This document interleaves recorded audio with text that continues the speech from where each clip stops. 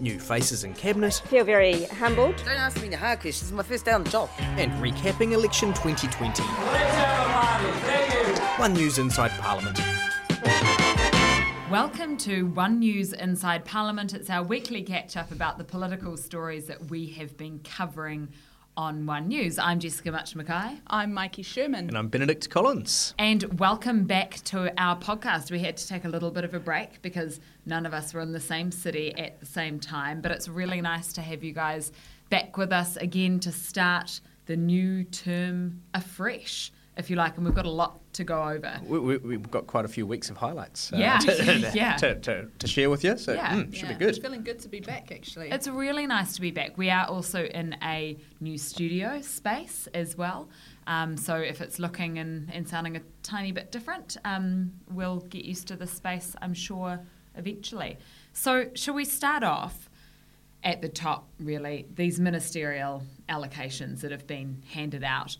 The Prime Minister making that announcement, dishing out who's going to be in charge of what and who's going to be the Minister of what and who's going to be in her cabinet, and also, interestingly, who isn't. So for you guys, what were the big moments? What were the big takeaways?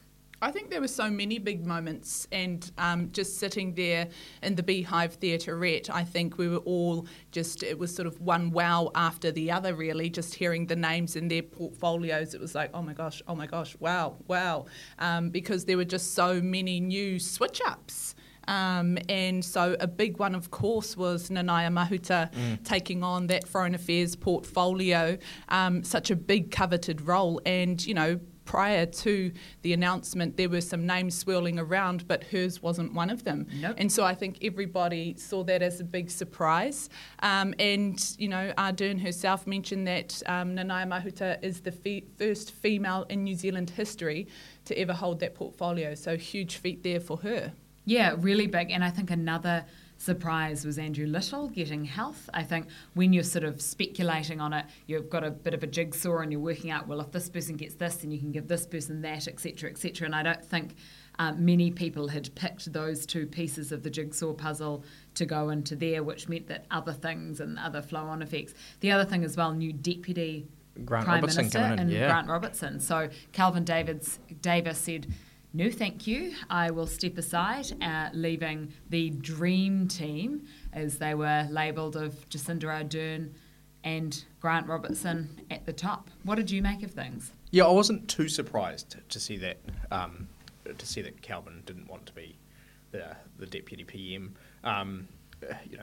Thrives, as he puts it himself, I think thrives on the marae and doesn't particularly enjoy the debating chamber and stuff like that, where he would have had more exposure, you'd assume, as deputy Prime Minister. So yeah, wasn't terribly surprised by that. One thing I thought interesting, Phil Twyford outside of cabinet. This is the guy who obviously is taking or being held accountable for the Kiwi Build kind of disaster, but Jacinda stuck with him, last term, and he was promoted up the ranks of the Labour Party list to number 4 for the election, and then sort of kicked out of cabinet as soon as they come back.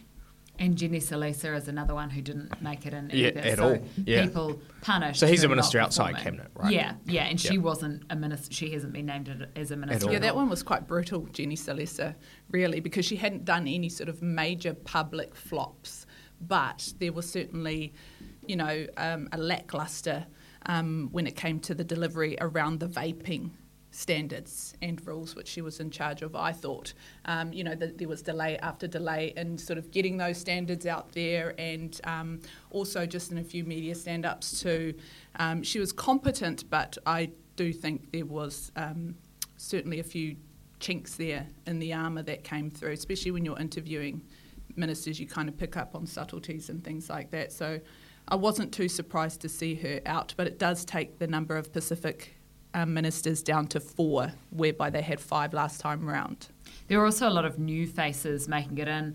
Dr. Aisha Verrill, Straight into cabinet. Yeah, been an MP, not even officially sworn in yet, been around the place for 2 weeks, and suddenly welcome to the cabinet table. The Prime Minister's argument was that if you had a doctor specialising in diseases, that we're dealing with, you'd be silly not to.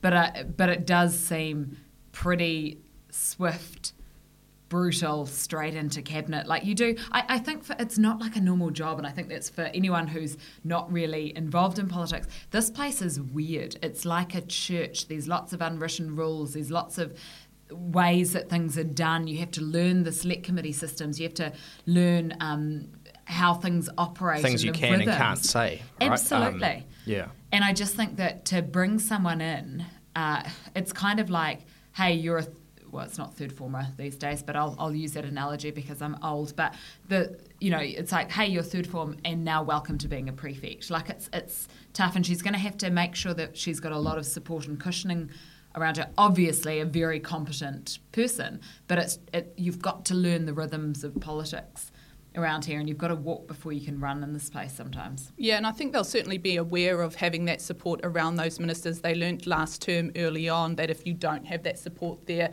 will be problems. Of course, we saw that with Meka Whaitiri, who also made her comeback this term back as a minister. So a good step back into the fold for her. I just want to go back and talk a little bit about Kelvin Davis and his decision not to take on that Deputy Prime Minister role. Yes, it wasn't a surprise. I do think, though, he is very much in his forte when he is in those ministerial positions, very capable minister, and staying on in corrections is a good thing because he has been doing well to get that prison population down. So it's good that he's held on to that. But also hugely interesting, I think, for him to take on the Minister of Children role, which includes Oranga Tamariki, and they've had huge issues there. So to have a Māori in that position is significant, and for someone of Kelvin's capability, I'm really looking forward to seeing what he does in that space. Nanaia Mahuta as well, I forgot to mention in terms of her credentials, because there were, some questions around that, but she was also Associate Trade under David Parker last time, so she has, been in that sector, in that sphere for some time in the last term, and so it's good to see her getting promoted up this time round. In terms of the duo for Grant and Jacinda, they always remind me of Helen Clark and Michael Cullen, the Prime Minister and her Finance Minister / Deputy, and so it would have been a duo that everyone would have expected, and so I think it's a good thing that Kelvin made way for that to happen. They've obviously been very close for a very long time. I remember even when Jacinda took over the leadership that he was right there with her. And because I remember doing a story for 7 Sharp at the time, so I was looking for the subtleties, and he was there sort of whispering things into her ear at her first big press conference, which she didn't need. But, it just showed the sort of that sort of relationship that they had, and that he felt like, there was that protectionism there from him as well. And he sort of mentioned that in his comments this week, that he's very much there to support her. Tight duo, and I think it's going to be good. Yeah, and I think traditionally it always has been the deputy leader of the party who has become the deputy prime minister. I think that, forever it's been that way, but I think Labour was at pains to point out the different role that Kelvin will take, being the deputy, looking after some of those junior MPs in his role as deputy leader of the Labour Party, and though his skill set marrying up very nicely with that, but perhaps not the one that we see in the public domain, which of course is in the debating chamber, fronting the media, things like that, which is a much more natural and obvious fit for Grant Robertson. Should we go through a few more of those names? Porter Williams. And Police, you did an interview with her the other day, Mikey. What did you...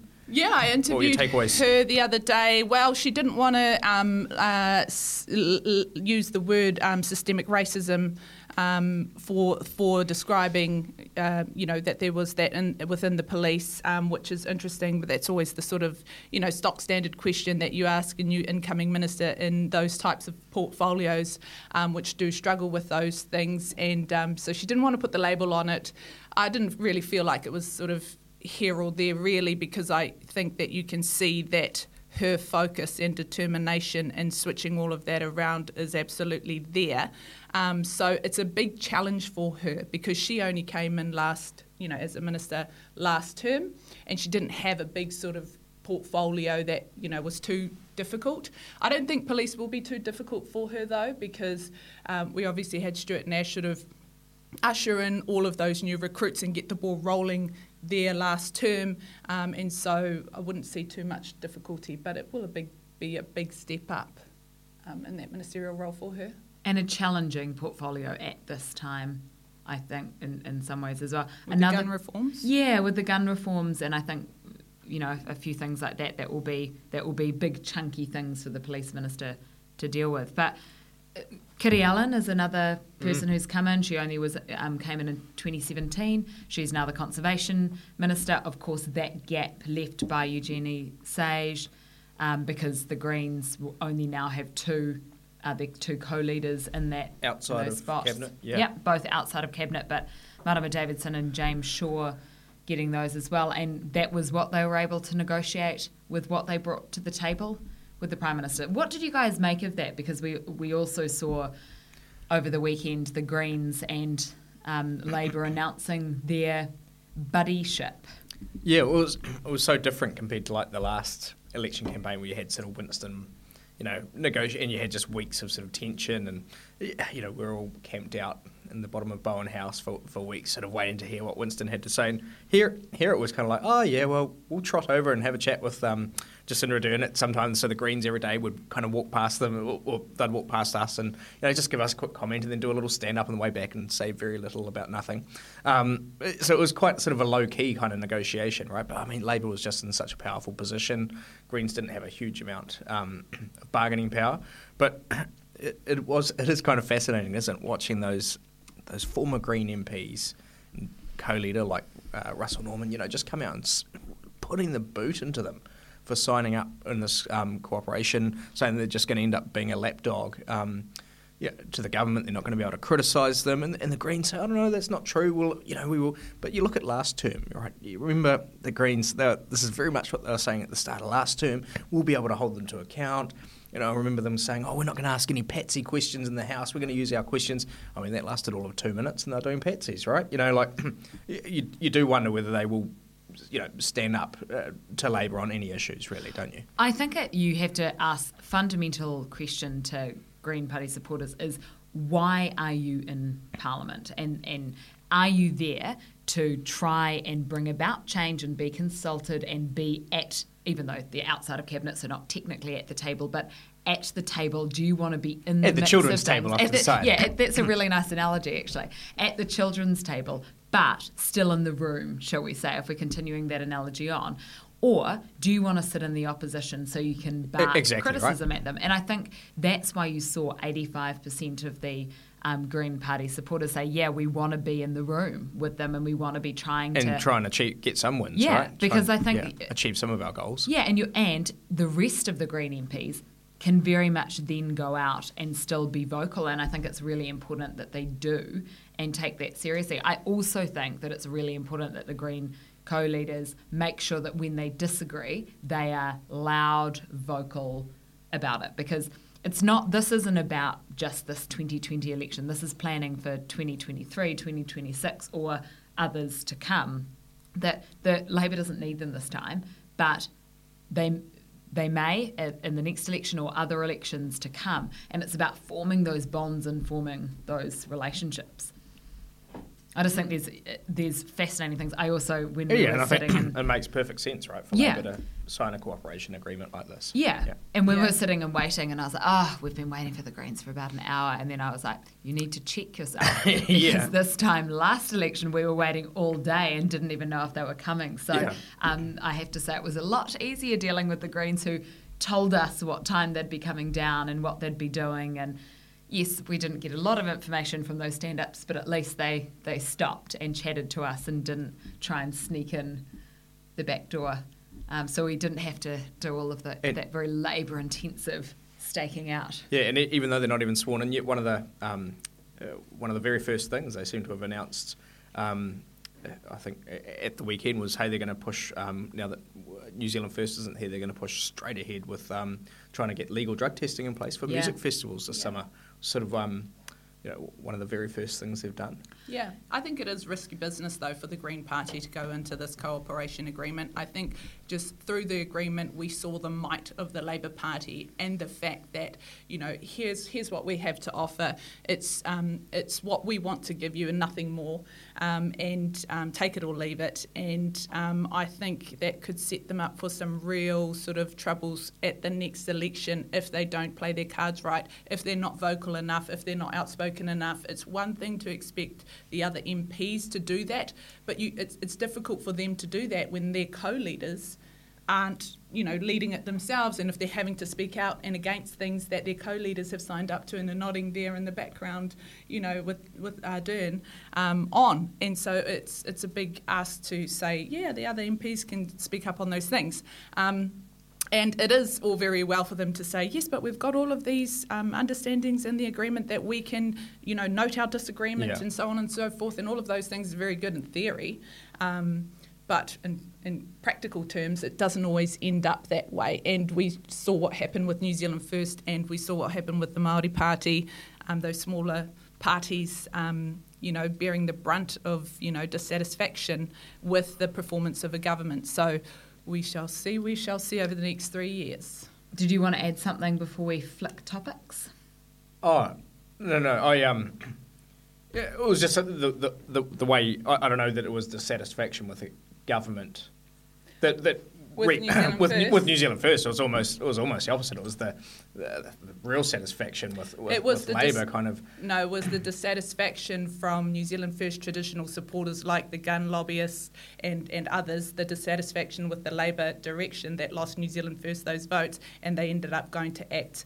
And I wouldn't even say national because it was such a bloodbath. But those New Zealand First supporters certainly didn't go to Labour. They went to ACT, and that was, I think, a lot to do with the dissatisfaction that those voters had with the government of which New Zealand First were a part. Right. Well, shall we talk about how being part of government didn't serve them well. Okay, I'm with you. So let's flick back and have a think about election night. We were all in Auckland, but all at different locations. What were your big takeaways from election night, and what was it like at each of the places you were at? Do you want to? Well, I think I was at the best election night event ever, because I was obviously with National and it was a bloodbath, and so it was just fascinating to watch, and seeing all of those blue seats flip red. Yeah, it was just big. A huge shocker.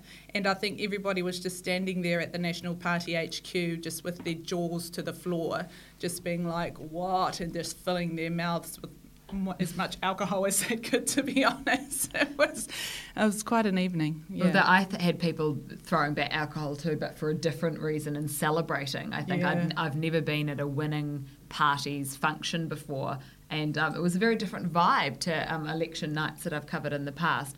I think what made things simple I was at Labour, of course, and I think what made things simple is we had an outcome reasonably early in the night, and a very clean, clear-cut outcome. So I think even just contrasting it to the election, the US election coverage that we've all been glued to over the last 24 hours, not having that clear cut in the first few hours does make quite a big difference to the way that everything feels and the way that everything plays out. But I mean, some of those regional seats that have been blue forever, I just think that it was really interesting. I mean, Jerry Brownlee losing his seat, right? Yeah, I mean, it's just huge and symbolic, and there were moments like that where you just think, ooh, that's not what people expected. And I think the fact that Labour could govern alone, our polls were very accurate, but it's just interesting that that's the way that it's fallen. Yeah, and I was with the Greens, which was a real party atmosphere in Auckland, and particularly a lot of focus that night was on Chloe Swarbrick in the Auckland Central electorate. And the first time up on the TV screens popped up, and they'd only had a few hundred votes come in, and she had a tiny lead. But she held that lead the whole night as more and more votes came in. And so it was a real party atmosphere there. People having a great time. And so we have our earpieces in, so you're sort of listening to the main show unfold, and you're just listening to this catastrophe unfolding around the country for the National Party, while being surrounded by people sort of, partying for the Greens because they were over the 5% threshold. They'd done quite well. Yeah, it was a fascinating election night. Yeah. And it was their biggest result in years for the Green Party, wasn't it? And I think what was interesting when you step back from it is that what the Greens did well is played up their relationship with Labour during the campaign and said, we're buddies, Labour's doing well, let's try and have some of that rub off on us. I wonder if people go back and analyse New Zealand First's campaign, whether they'd done more of that and said, hey, yes, we held them to account, but look how much Labour was able to achieve with us by their side. And if they'd played that up more, we're a duo, we're a team, I wonder if that would have been a smarter way to campaign. So the Greens, the whole campaign was saying, hey, a vote for the Green Party is a vote for a Jacinda Ardern-led government. And you look at Winston Peters and the way he ran his campaign, it was very much kind of a traditional New Zealand First campaign, the National Party, Labour, blah, blah, blah, kind of putting the boot into both camps, really setting yourself up as independent. And I do wonder whether he would have been better off tying himself more to the Labour Party, given it was, very, very popular, and more targeting, national voters and say, look, a vote for National is a wasted vote. They're only going to be in opposition. Here you can really guarantee the New Zealand First Party will, continue to work with Labour, but put the brakes on. I guess, sorry, you go. He obviously did that, though, right, because he was saying, we are the insurance that you need in this Labour-led government. But the problem is that he also as he usually does, Winston Peters, he drowns that out with just being grumpy and stubborn and rude and cutting media interviews short, and that always sort of over, just kind of takes the focus away from a lot of the sort of more sort of mature campaign narratives that he, in terms of being an insurance for the government, and everybody just starts reporting on the fact that Winston Peters is stormed off or Winston Peters is being grumpy, because he just allows that to sort of be the dominating fact because he provides that. And I think one of the things that he may have sort of had in his head from last time is that he is getting votes from National supporters and is hoping to get votes from Labour supporters, and isn't wanting to alienate one side or another. So maybe that's why that was his thinking, that perhaps I can't play up my Labour side because it means I lose that national group of voters. But when the polls were coming in, you need to be able to be nimble and be like, oh, okay, right, this is how this is going to play out. Let's change our messaging. Let's get more in line and try and snaffle up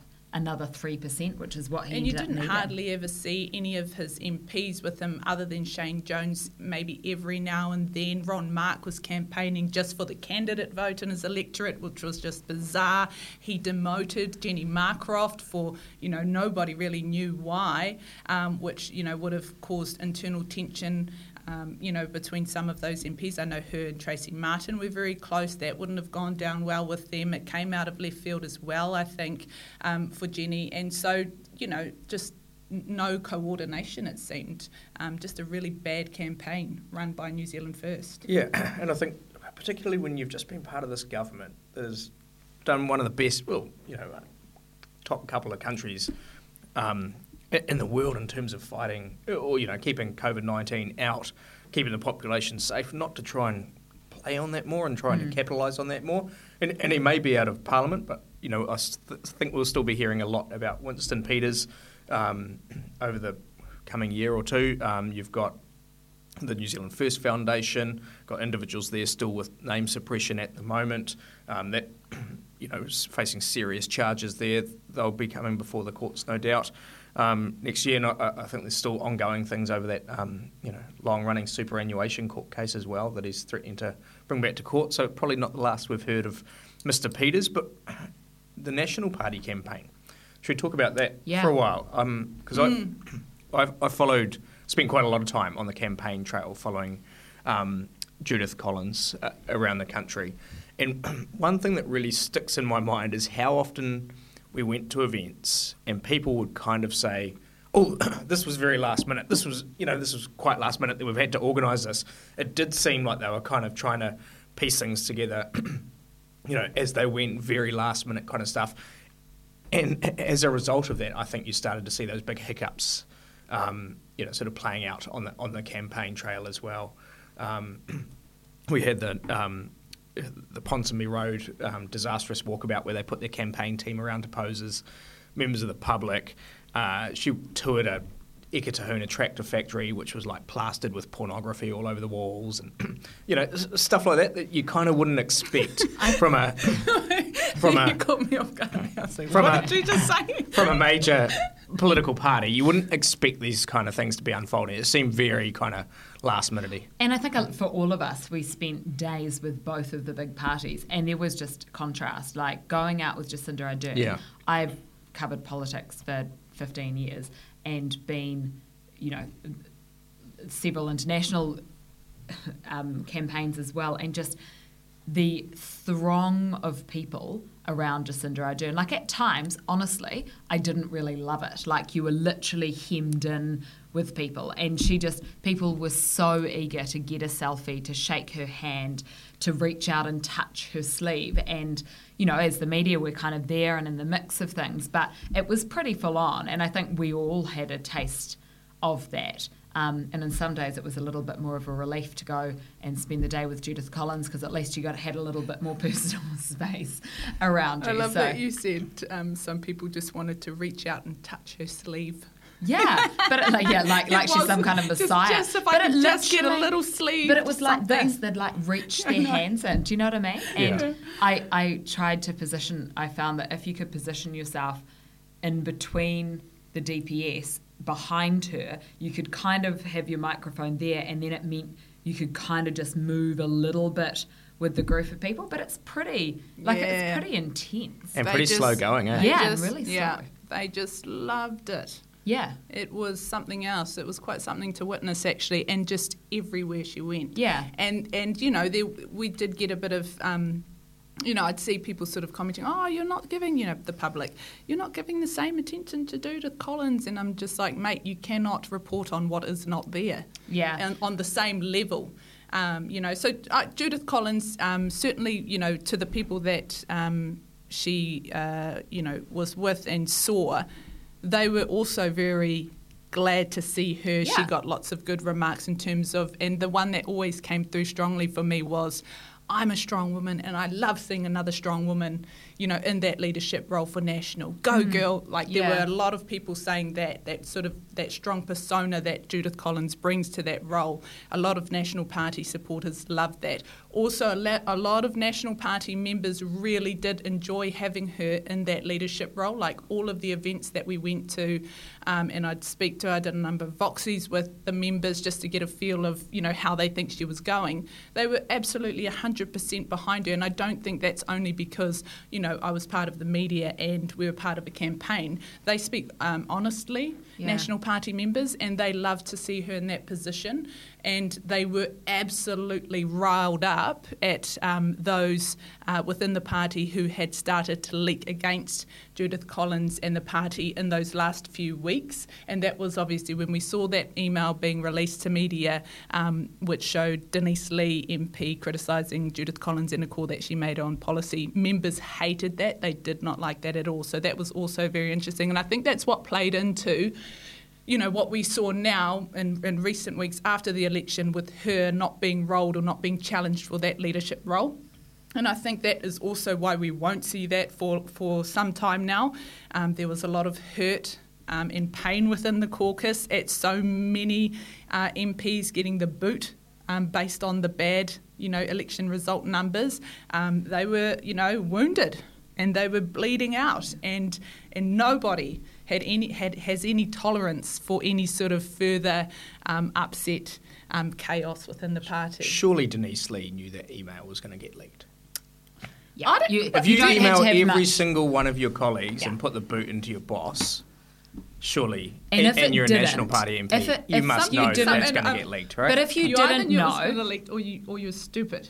And some people are stupid, and I hate to say that, I don't say that lightly, but that's what the move was, stupid, and if it was anything more than that, it was sinister. So she can choose which one she likes. It was stupid or it was sinister. Yeah, and I think if going someone is stupid. under an immense amount of pressure not to realise that that's going to be leaked out, you must have your red blink, your red mist blinkers on if you can't see that that's going to come out. Red mist, blue blinkers. Yeah. Or stupid. Blue mist, if you like. Now- What did you want to add? So the National Party, they've announced that they're going to have a review into what went so disastrously wrong for them in this campaign. Peter Goodfellow, he's going to organise that review. The last time they asked him to hold a review, it was into the culture of the National Party to see if it was a safe place for women, and that review didn't actually speak to any of their female MPs. So this will be an interesting review into their campaign. Not clear yet whether it will ever get made public. It probably depends on the results.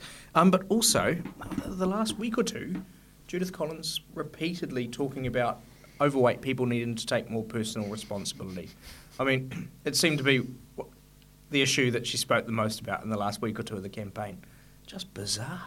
Yeah, Like I that think that you get caught up in this on this issue again and again and again. And I think there were And this is- moments like- these are your final sort of words to the public. Yeah, and those are the moments that kind of show you just changed leaders, you just changed campaign chair, and it's those things that become obvious. That should not have been the message, that it should not have been talked about. And I think there will be also analysis of this whole idea of Crusher Collins and whether that should have been more dominant rather than the sort of sweet Collins that that we saw, We saw her in some swing of those. back early on, swing into. She was started off with the strong, and then she swung into sweet, and then back to strong. And I'm not talking about her as a personality. I'm saying the side that her team wanted to play up when they were at events and things like that. It's not a personal thing. It's almost a strategy thing. Yeah. So I do think that. There were moments like that. It's fascinating. We probably have time for one quick final comment each before we have to go on. Benedict Collins has been furiously scribbling notes. I feel you need to say what you need to say. Oh, two things. One, I thought probably the best Judith was during the campaign was in those TV debates. She really took it to Jacinda Ardern, really was feisty and good, but obviously that didn't translate into votes. And quick, didn't really translate into votes on election day. Of course, we've got the specials coming back tomorrow, so it looks like National will probably lose Maureen Pugh, and question marks over whether another MP might follow as well, so that they could be losing a colleague or two still to come. We'll find that out at 2 o'clock tomorrow, as well as the final referendum results. Yeah, awesome. I agree with the debate stuff. I thought Judith Collins was very strong in those debates. Mainly in the first one was her strongest. Ardern obviously had to step it up and bring it harder in the second debate, which she did, and that kind of evened things out. And then where Judith Collins lost it on those debates was around sort of the substance. It was there, but there was always sort of asterisks next to it, really, to be honest, for me. I'm not going to say it was fact checks, but it was, anyway, so that's that. Also very, just for me briefly at the end, very good to be out on the campaign trail with the leaders, because we're in here, obviously, with them on the daily.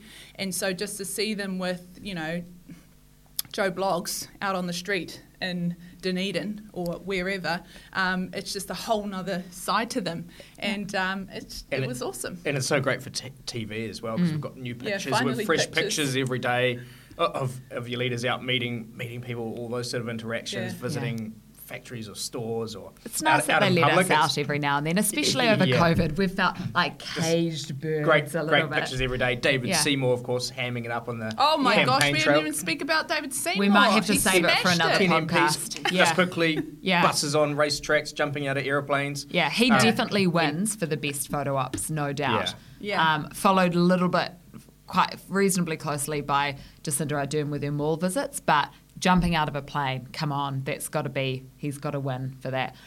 Let's leave it there. We'll save it for podcast for next week and get into it again. This was One News Inside Parliament, our weekly catch-up about the political stories we've been covering. We're on Instagram, Twitter and Facebook. It's available around this time each week on One News Online. And check us out on your favourite podcasting app. See you guys next week.